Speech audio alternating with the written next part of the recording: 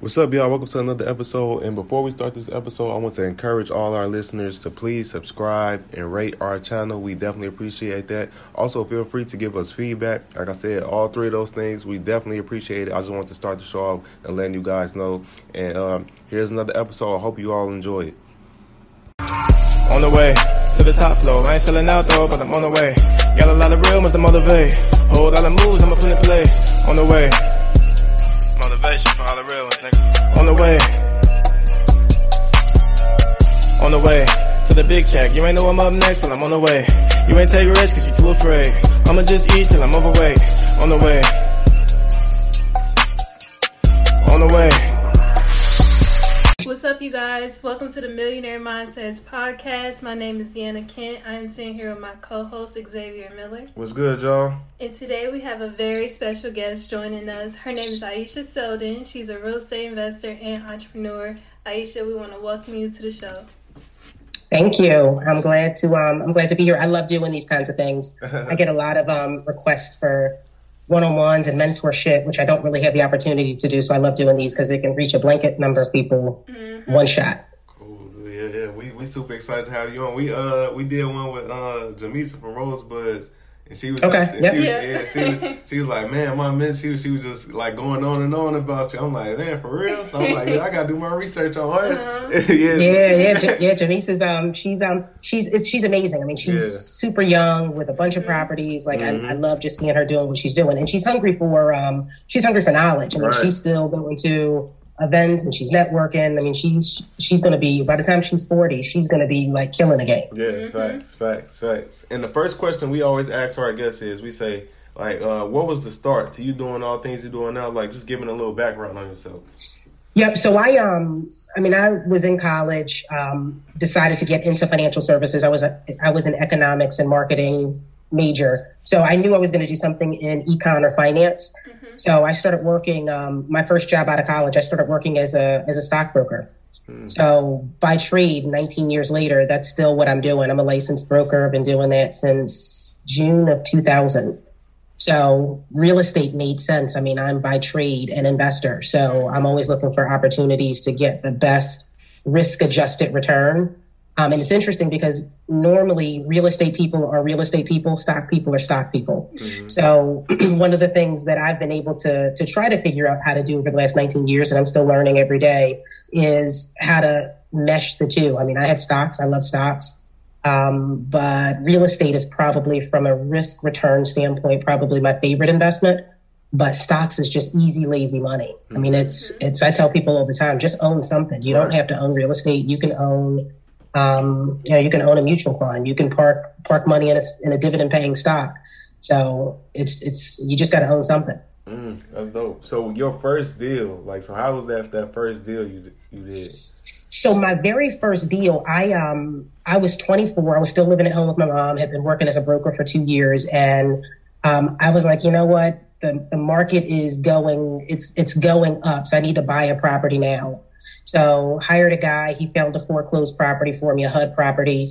I paid $67,000 for it. Very easy cosmetic work. It was in a really cool area of Philly. It's actually a really nice area today, and even was back then. Paid $67,000 for it. Got a mortgage on it. Did the cosmetic work out of pocket, and I still own it today. I mean, I bought that in 2002 at 24, and I still own that property today. Wow, so that's dope. And that's a very, I'm glad you said that, because that's a very interesting thing, how you still holding on to it. So what's the mentality you have behind it? Because a lot of people, like, they get into real estate and it's all about flipping right now. That's like seeing what everybody want to do is just flip. And our mentality since we got in, it's always been to buy and hold, like to get that money forever instead of just trying to get some quick bread. So my favorite, and I believe probably arguably the best investor out there, is a guy named Warren Buffett. Right. And, I mean, I'm sure you guys have heard of Warren Buffett. Warren's whole time is forever. Now, he's usually talking about stocks, but in my mind, when I approach real estate, I'm like, if this guy's talking about a whole time of forever with stocks, why wouldn't I apply the exact same philosophy towards real estate? So the good thing is I did hold on to that property because I bought it in 2002 and I bought another property in 2004, another rental property in 2004. And then I bought another primary residence in 2004. And I just held those 3 properties and didn't do anything else in real estate up until 2011. So I don't know if you guys were investing in 2011, but if you remember the landscape of what the real estate market looked like, people couldn't get loans. The market, the property values had dropped significantly. So thankfully, that property that I bought back in 2002 had a significant amount of equity in it. I've been holding it for 9 years, even with the real estate market pullback. There was a ton of equity in it. So I was thinking, with the market so low right now, why would I not tap into the equity in that building that I bought 9 years ago and use that to take advantage of the downturn in the market? And that's exactly what I did. So I used that equity. I pulled $54,000. I remember I got a home equity line of credit. I pulled $54,000 out of that rental property. Technically, it was my primary residence on paper. I pulled the equity out and used that to buy a property in South Philadelphia in 2011. I used it to acquire it, another cosmetic rehab. I did the cosmetic rehab out of pocket, and the property appraised for about $110,000, $120,000 after I rented it.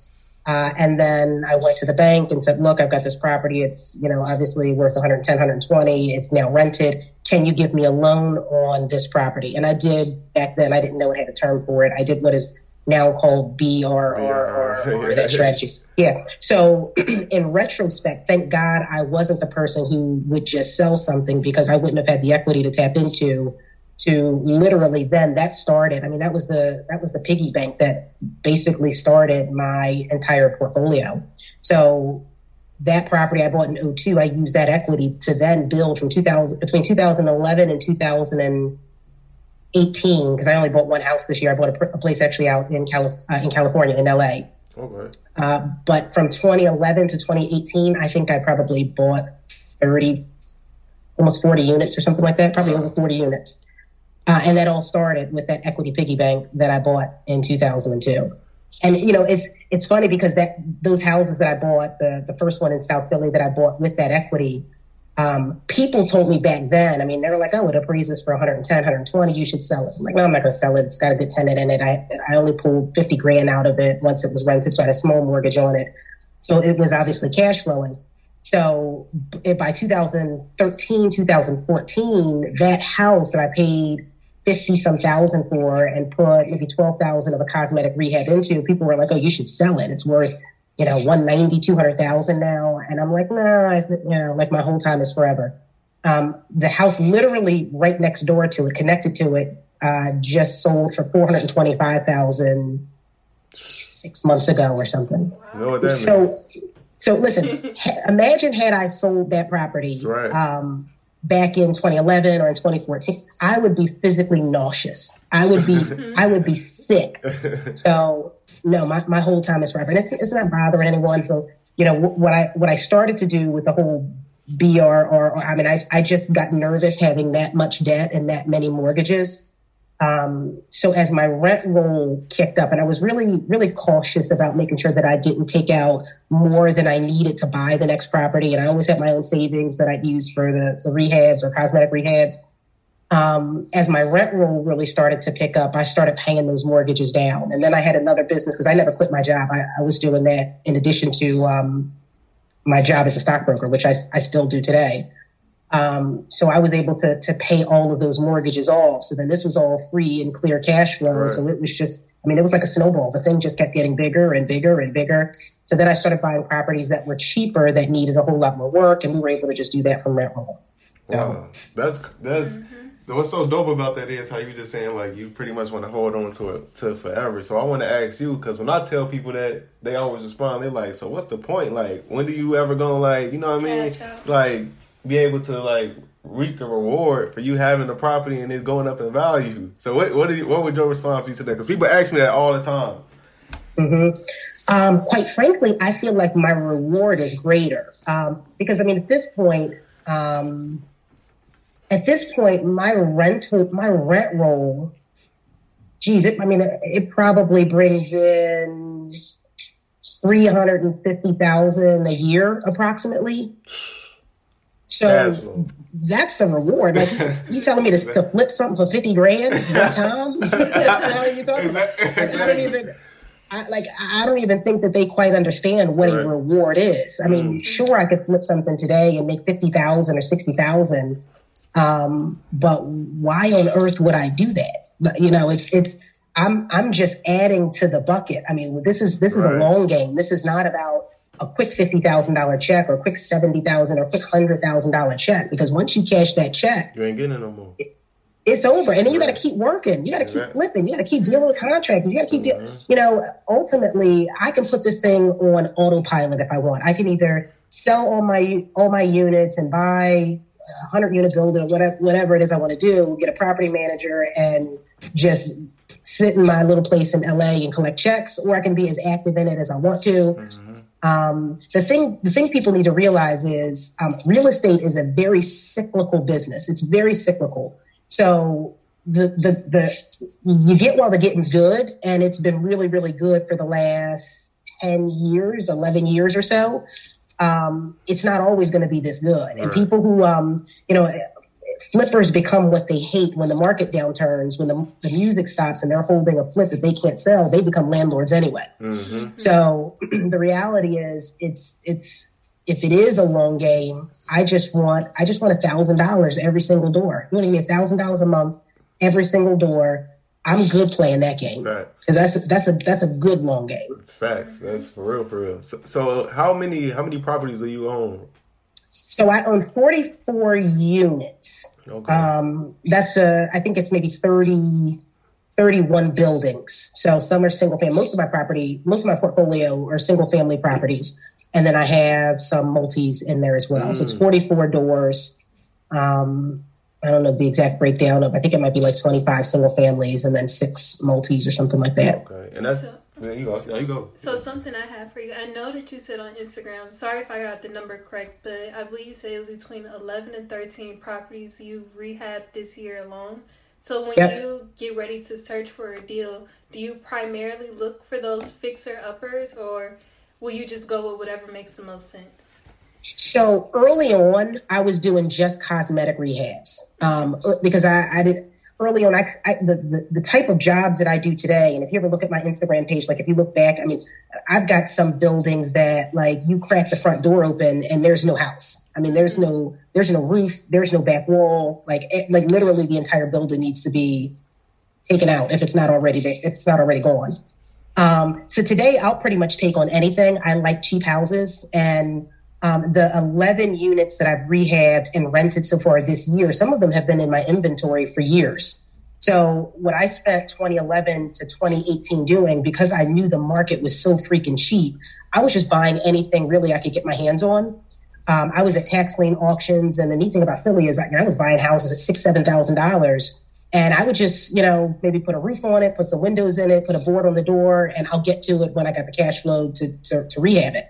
So a lot of these units that I'm finally getting to now, I've owned for 3-4 years, and I'm finally just getting around to them. Mm. That's dope. And one more question for you. I've seen on your Instagram, you talk about the story of Bucktooth, a property you were renovating. Is that property done, or is that still in the works? Because I was invested into it.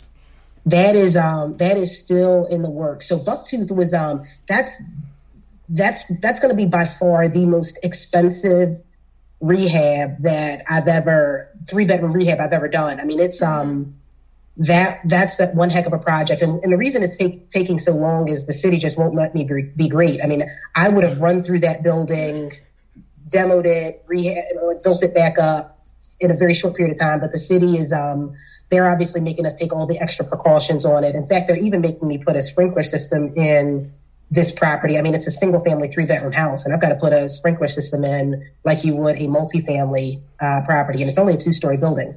So the city's putting me through a bit of a ringer right now. The holdup is I can't start my interior plumbing until my exterior plumbing is done. I can't start my exterior plumbing until my sprinkler guy has his whole design layout and his permit submitted. Mm-hmm.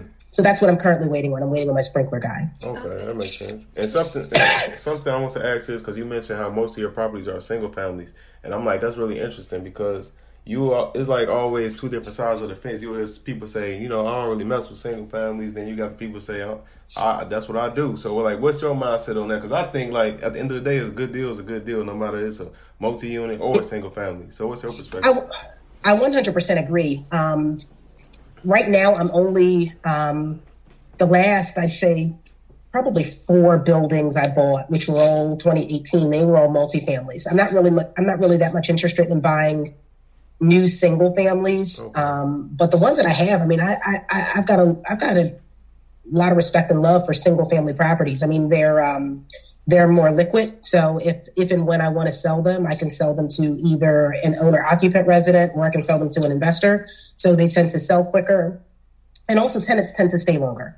Mm-hmm. My apartments, tenants are like, they can't really grow families there. So they tend to leave faster. Single families, tenants stay longer. So, and I hate turnovers. Mm. You want to say something? And something else I want to bring up was, you good. I know you talk about like buying in the hood a lot, and that's something that we kind of talk about as well, and with something that we do. So, like, what's your like reasoning and perspective on it?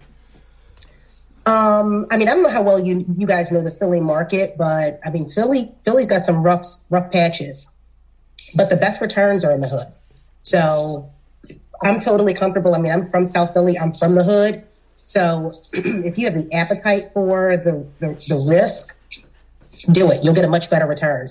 I mean, I'm pretty much getting on some of my, the one that I just put up today that will rent probably within the next 4 weeks or so.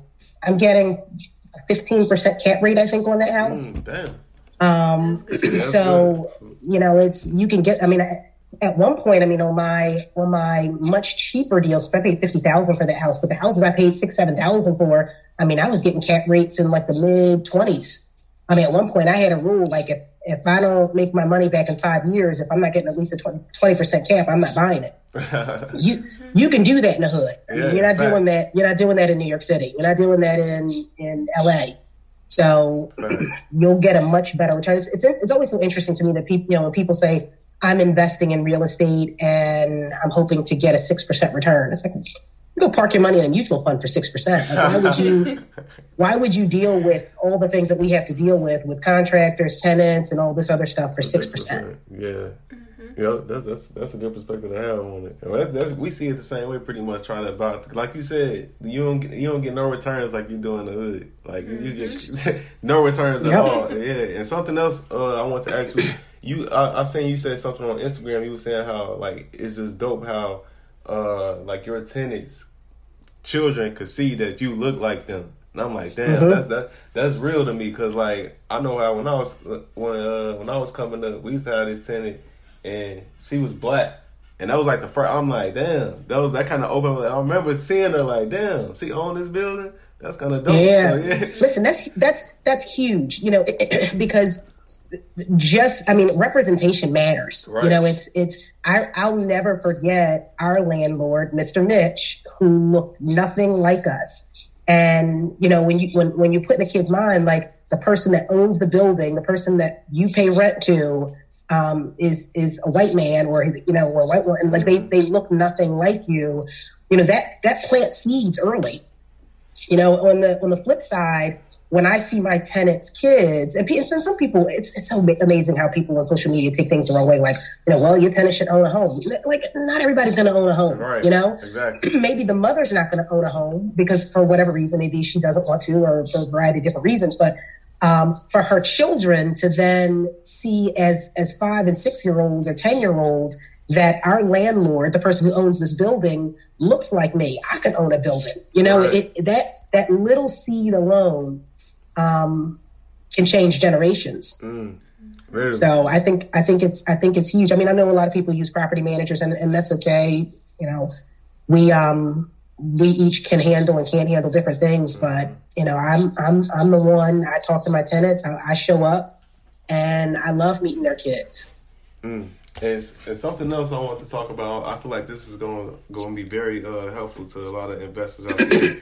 Was when you discussed on Twitter about individual LLCs, And you said having individual LLCs is all fun and games till you have to pay a CPA to file fed, state, local taxes on dozens of them. I'm like, I'm like, okay, you dropping games. So I want you to just touch on that a little bit more.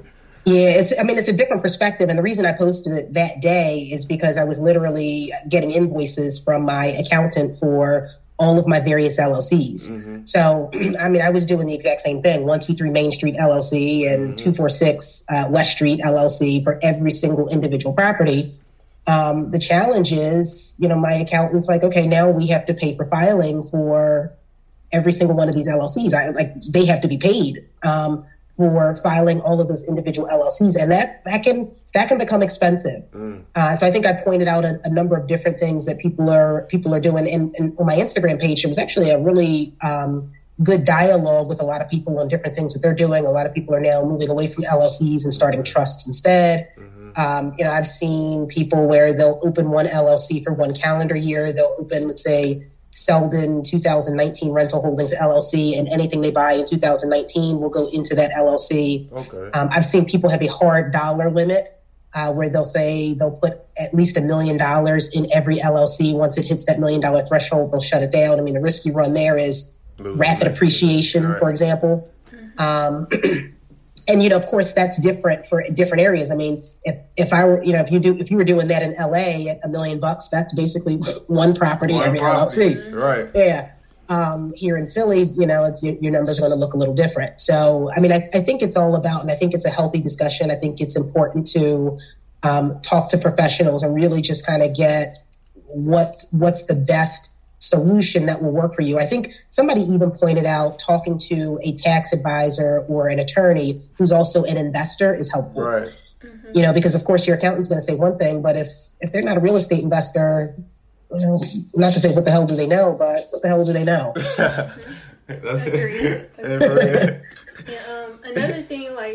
Another thing I feel like is something else we need to discuss. Something I've seen you talk about was wholesaling, which is extremely popular right now, and a lot of people want to get into real estate by starting off with wholesaling. And I seen you mentioned that wholesaling isn't investing or buying real estate. It's two completely different things. So what are your thoughts on that, and how do you feel about it in general? So, I mean, that's a great point. And I actually have no problems at all with wholesaling. And I think, some people who saw my post, it was on my page, it was on, that's how it be. It was like I talked about their mama. Like one guy, on one page where I'd said something before I even made the actual post. I mean, he got real mad. I'm like, so I have no problems with wholesaling at all. The challenge is I don't like gimmicks. I don't like cons. I don't like something being presented in ways that it's not. So the reason I addressed it was actually initially from a video that I saw that was advertising, here's how you invest and buy real estate with no cash and bad credit. And it was a plug for wholesaling. And I commented that simply because I see that quite a bit. I see all the time seminars, propaganda that's pushing the idea that wholesaling is in fact investing. I was on Black Wealth Renaissance's page. It's a great page. And someone had commented, who said it was investing? A lot of people say wholesaling is investing. Yeah. Right. I mean, maybe they haven't seen half these classes or the gurus that are out here basically pushing wholesaling as investing, and it's not. And it's totally okay if you want to do it to build capital. I mean, just like flipping, just like getting a second job or building some other business. I mean, I get it, but we can't say it's the same thing as ownership. And I don't want, I don't want the other side of this economy to come around and people have nothing. They're looking back on having cashed $150,000 a year worth of checks, and they have nothing to show for it. I mean, that would be this entire renaissance, I think we're making, as a people, I think we're making excellent strides. It would be a sin at the end of wholesaling for 5 years or 10 years and you don't own a thing. Mm-hmm. Yeah. So for me, it's like, I'm going to get called out my name for saying this, but I need people to know you need to own something, period. Yep, and that's real. And that's even on our last episode, we had a guy that wholesales, and I was saying how at the end of the day, your goal should be using that wholesale money to get passive income, create other streams where you ain't got to be out here working and sweating and going door to door locking up deals. That should be the whole goal. And like, it's funny that you say like how people come at your neck, because what I realized, especially on Twitter, like if you come out saying something it could just be like basic common sense, but if it got some level of like perspective that people never heard of, they gonna be like at your neck. I just be like, whatever. That's cool for me. I already know how it goes.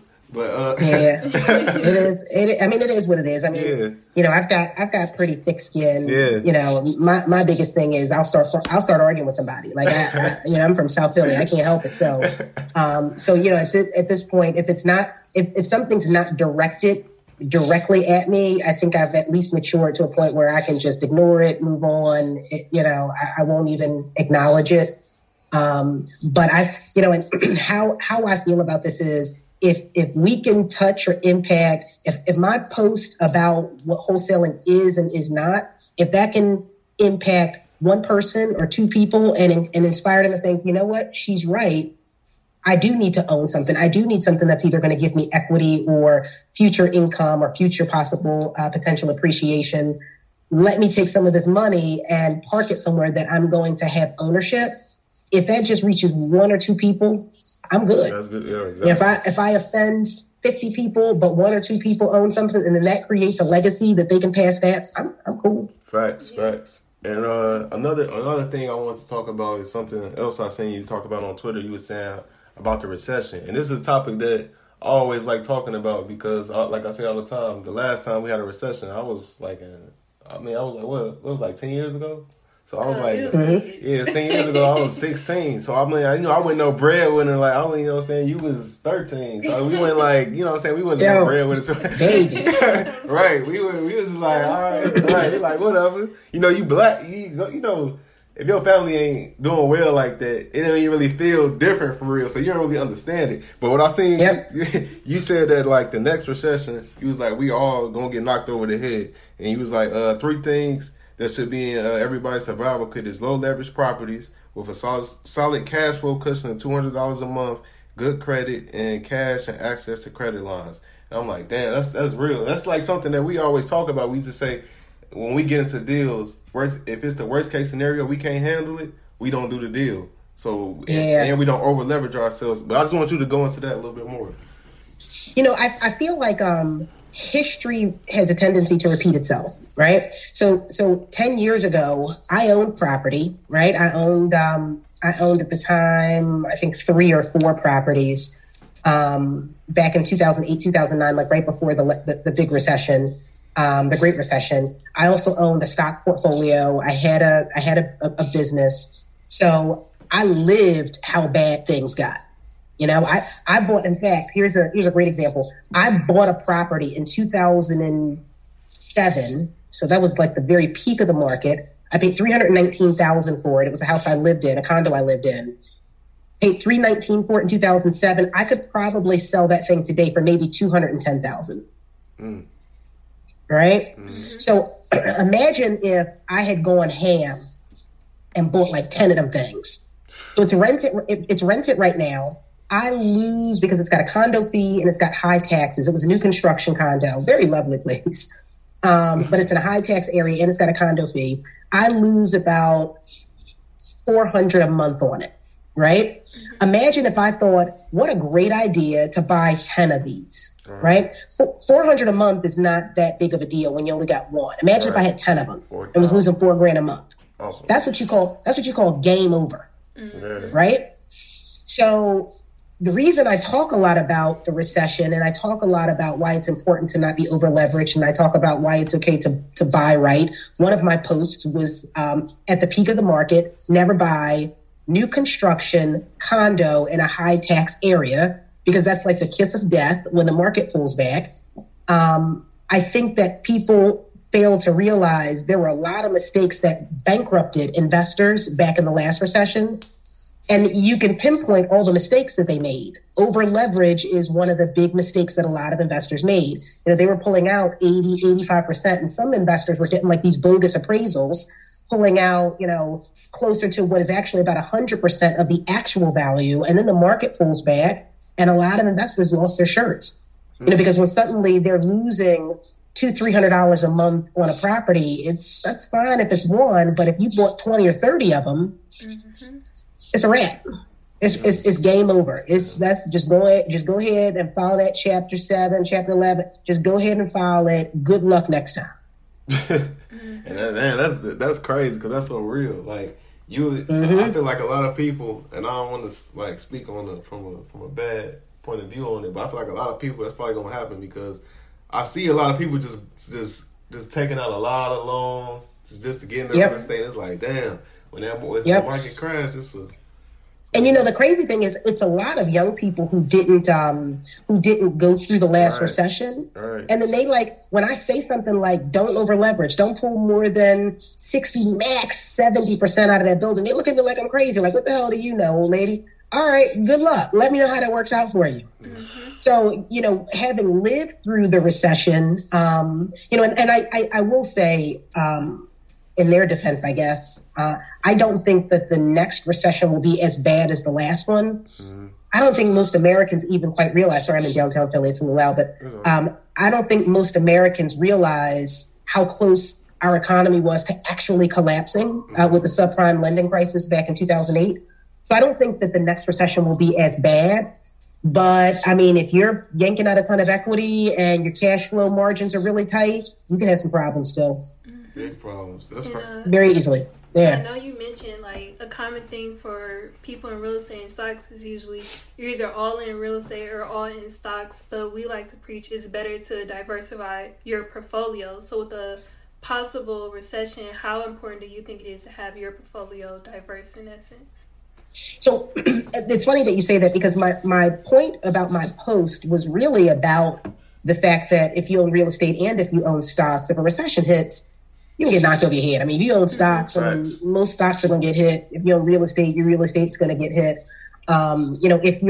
If all of your income is one business and it's, let's say, real estate related, you also will get knocked over the head. I mean, that's why people preach about having multiple streams of income, because if 100% of your revenue is entirely real estate related and we have a recession, I mean, think about, if your number one job is all wholesaling, there weren't a lot of wholesalers that survived the last recession. Mm-hmm. I couldn't find one wholesaler back in 2011, but from 2008 to 2011, they all starved because investors couldn't get. I mean, who's paying your assignment fees if you can't even get investors that can buy the properties because they can't get credit? Banks froze credit.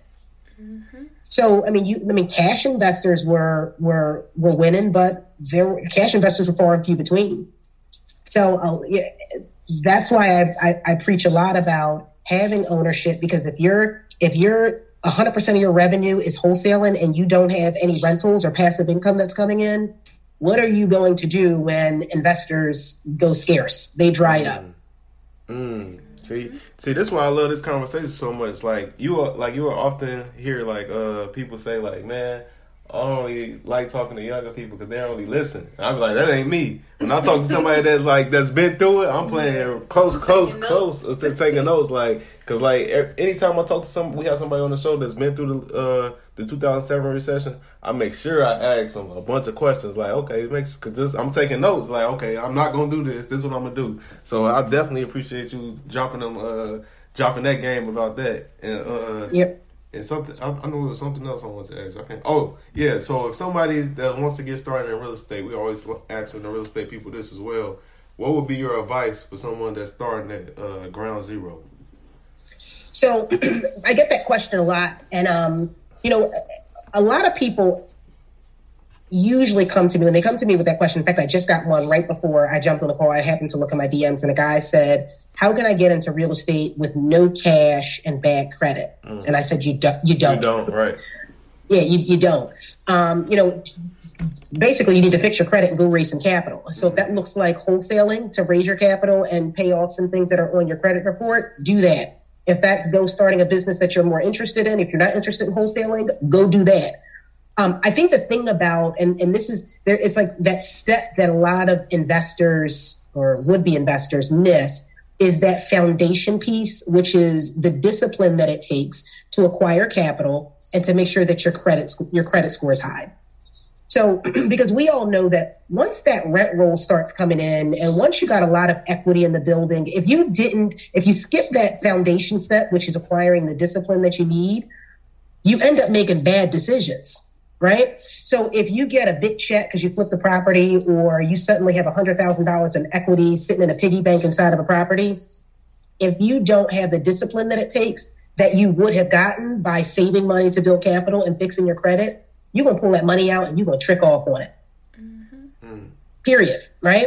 And then when the market pulls back, you're going to end up losing that property because suddenly you got a too big mortgage on it. Your tenant leaves, or it's, suddenly the roof needs to be replaced and your hot water tank needs to be replaced. You don't have the money to do it because you pulled all the equity out and you were in Miami for 6 straight months, tricking off with the cash. Balling out. Yep.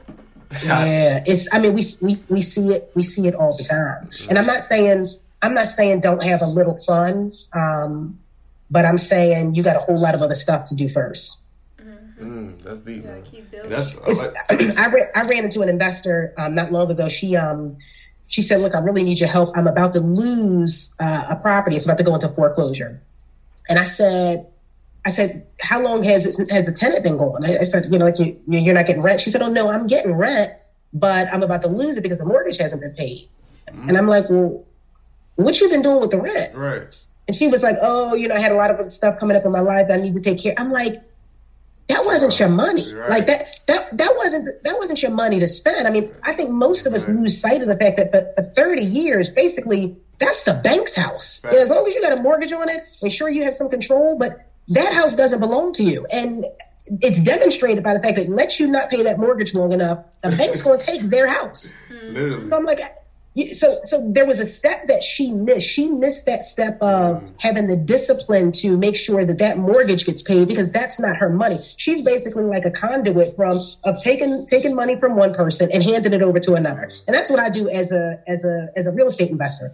Literally a tenant PayPal'd me money. I PayPal that immediately to a contractor because I needed him to do work on some of the property. I'm basically like funneling money. She missed that step where the money that came in from her tenant should have gone immediately to that mortgage. Like that wasn't even really her money. Hell, if she ain't had the discipline, she should have had the tenant paying the mortgage directly and just got the bills to make sure or saw the statements to make sure it was paid. So I think the challenge is most investors or would-be investors miss that early step. And if I had to tell an investor to do one thing first, make sure that foundation is solid. Make sure that discipline is on point. Wow, that's so interesting about the funneling perspective, because that's so true. Even though I never really looked at it that way, because we just got paid $1,500 from one of our properties, and as soon as we got paid that, we just paid another $1,000 to get something fixed on another property. So so I'm just thinking this money. That's all it is, just getting the money and paying instead of going to trick off or going by a pair of red bottoms or something. It's just so that's No, y'all passing the plate, and the fancy term for what you're doing is called reinvesting. Right, reinvesting. So I mean, you're reinvesting it. You're putting it back into your business. You're putting it back into your properties, and those kind of decisions will pay off. I said something earlier in my post about the longer you can do that, and the greater percentage of your rental portfolio or your rental income that you can do that. Those small snowflakes, that small rent, they become snowballs, and those snowballs get larger and they become avalanches. So the more you can reinvest into your business, the quicker your business will take off, or the quicker your rental portfolio will take off, and the bigger your passive income will be faster. Yeah, that's facts. I agree. And I really like how, I know you mentioned on Instagram that you kept your job too, and used a lot of the income you were making for your job to reinvest back into your business as well. Yep. Yeah, I ain't going nowhere. People always ask me, when are you quitting your job? I'm like, I'm going to quit my job. I ain't going nowhere. That's very interesting, though. Listen, I ain't going nowhere. Wow. I mean, and the thing is, this is of course considering, you don't hate your job. You're not stressed out every morning when you get up. I have a lot of flexibility. I have zero reason to retire from what I'm doing. That's interesting. And we were just having this conversation the other day. I was saying how it's a different when you go to work and you know that you don't absolutely need that money. It's like it's a different kind of vibe. You walking through the office like, I'm gonna get everything done. Ain't no rush. Don't talk to me crazy because I could leave at any time. So that's in all fairness, I will say. So you guys know I'm a licensed stockbroker. My job, I actually own it. It's a franchise I have. Never mind. I should probably point that. Right. People get mad. People get mad when I like forget that part of it. Like they like, but wait, like you don't have a job. Right. You make it sound like you just going to work with somebody. Right. You like, hold up. Let me make sure I own that. I'm like, oh, you don't work for nobody. I'm thinking she going to clock it in every day or something. No different. Oh, that's crazy. Never mind. Right. Never mind. I take that whole comment back. But the point is still true, though. You know, if you do have a job, don't be in such a rush to quit because you can't reinvest that money. Facts. And I only got 2 more questions for you. And one is kind of just like, I remember when we was talking to Jamise, and she was like, when she was talking about you, she was like, she pretty much don't spend none of her money. She like every from all her investments, she don't spend none of it. And I remember I was like, what? I gotta talk to her just to be like, what's the, like, I don't know, like, what's the, like, where you, like, not the reasoning, but, like, where do you get, like, because most people, 99% of people don't think like that. They gonna get that bread and they gonna do something. So I'm like, well, where'd that come from? Yeah, I mean, a part of that is just who I am. I mean, it's kind of innate in me. I was like, cheap kid, and some of that has changed. I mean, I think I probably spend and live a little bit more lavishly than I used to, but I mean, I'm comfortable. Like I don't need much. I'm not a clothes person. I'm not I don't need all that crap. And I think for me, I look at it like crap. It's not important to me. Like having a 10,000 square foot house, that's not important to me. I got a nice little 1-bedroom apartment. That's fine. LA 2019, that was a splurge. I mean, buying that house, and that's going to be for my personal use. Mm-hmm. That was years of me making the decision to be frugal, I think. And I mean, I a part of me misses my more frugal self. I mean, I used to be a real miser. I mean, I wasn't spending nothing. Wow, that's amazing though. Like, I definitely salute that. Like, I admire that. Most people probably would be like, damn, I admire that for real. And I mean, I think there's probably a balance, but I think the biggest challenge, and I hear this all the time, especially with our people, is like, you know, tomorrow's not promised. Right. I hate when people say that. Listen, nothing gets on my nerves more than... I hate that. Listen, nothing gets on my nerves more than tomorrow's not... But like, shut up, you know? Because the fact of the matter is, if you drop dead tomorrow, like, you don't even have funeral money. Exactly. Like, you gonna leave us with your bills? Like, exactly. The least you can have is the 15 to put you in the ground. Like, Can you at least have that? If tomorrow's not promised, you think you about to check out, the least you can have is, you know, a few stacks so that we ain't got to set up a GoFundMe account to get this thing paid for. So, I mean, it's sure there's probably a balance somewhere between the two, but I think that most people err on the side of that tomorrow's not promised. Statistically, you'll be here into your 80s. So, like, get yourself together. Mm-hmm. Facts. That's real. I hate that statement as well. You're trying to justify your bad spending habits. Right. Absolutely. And the last question I have, we always ask our guests is, do you feel as if you have an obligation to give back to your community, not just financial, but just like access to resources, information? Because I see what you do, like on Instagram, even on Twitter. Like you don't even show your face a lot, but it's constant like information. Like if you go down your feet, you're gonna get some game and have some new, you know what I'm saying, stuff that you can take action with. So do you feel obligated to do those things? Yes and yes, financially and otherwise. Okay. I absolutely feel like it's our obligation. I mean, I believe in the adage, "Who much is given, much is required." You know, I don't talk to my investor friends who I know who are more quiet, because I mean, Philly's a rough city, you know, and you hear a lot like, you probably shouldn't like flash so much in Philly, you might get knocked over the head. Like, so, you know, I get that. I don't let fear drive me. I'm not gonna look down on another investor who chooses to be quieter. I mean, because Philly's got a lot of people who are low key quiet, just out here like making it happen. But I feel like I do have a responsibility to pay it forward. because there's so many of us that have never been educated in this area. We just don't know. I mean, I got some of the best leadership development, that you could get in life just as a new stockbroker. I mean, I got access to, the Harvard Business Reviews that I went through, the case studies I went through, the books I was forced to read. I mean, that was just sheer, God's direction. And now that's exactly why I have this Instagram platform, to try to teach people all the crap that I got, so that we can move forward as a culture.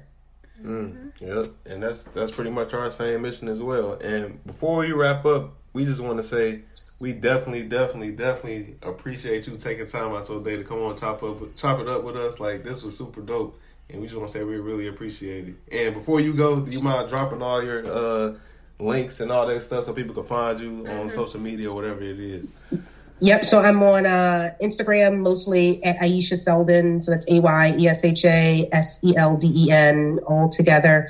And I'm on Twitter, same handle. Okay. So this was great. And I love the fact that you guys are doing this kind of stuff. This is exactly what our community needs. Definitely. And thank you. And that's and we actually gonna be in Philly next month. I'll hit you up offline about it. Okay, what part of Cali are you guys in? We in there, Sacramento. Okay, the Bay Area. Yeah. Okay, gotcha. I like Sac. Yeah, I got a client that lives up there. It's all right. It's all right. It ain't nothing crazy. Yeah, but we definitely appreciate you. Cool. Nice to meet you guys, and let's link up offline. Yep. All right, but that was another episode of the Millionaire Mindsets Podcast with Aisha Selden. She dropped a lot of gems on the episode. I think a lot of you guys could take some stuff she said on that and apply it to your life. And then wrapping up, for those who don't know, find me on Instagram and Twitter at Xavier C. Miller. And D, what's your info? And you can find me on Twitter at Deanna S. Kent, Instagram Deanna Kent or Kent Real Estate. And if you want to learn more about real estate investing, don't forget you can book a consultation with us at www.parkhillconsultantservices.com. And don't forget to rate and subscribe this episode. Yep, and that's all we got for y'all. Appreciate y'all for listening to this episode. See y'all next episode. Peace. On the way to the big check. You ain't know I'm up next, but I'm on the way. You ain't take risks cause you too afraid. I'ma just eat till I'm overweight. On the way. A whole lot of shit on the way. On the way.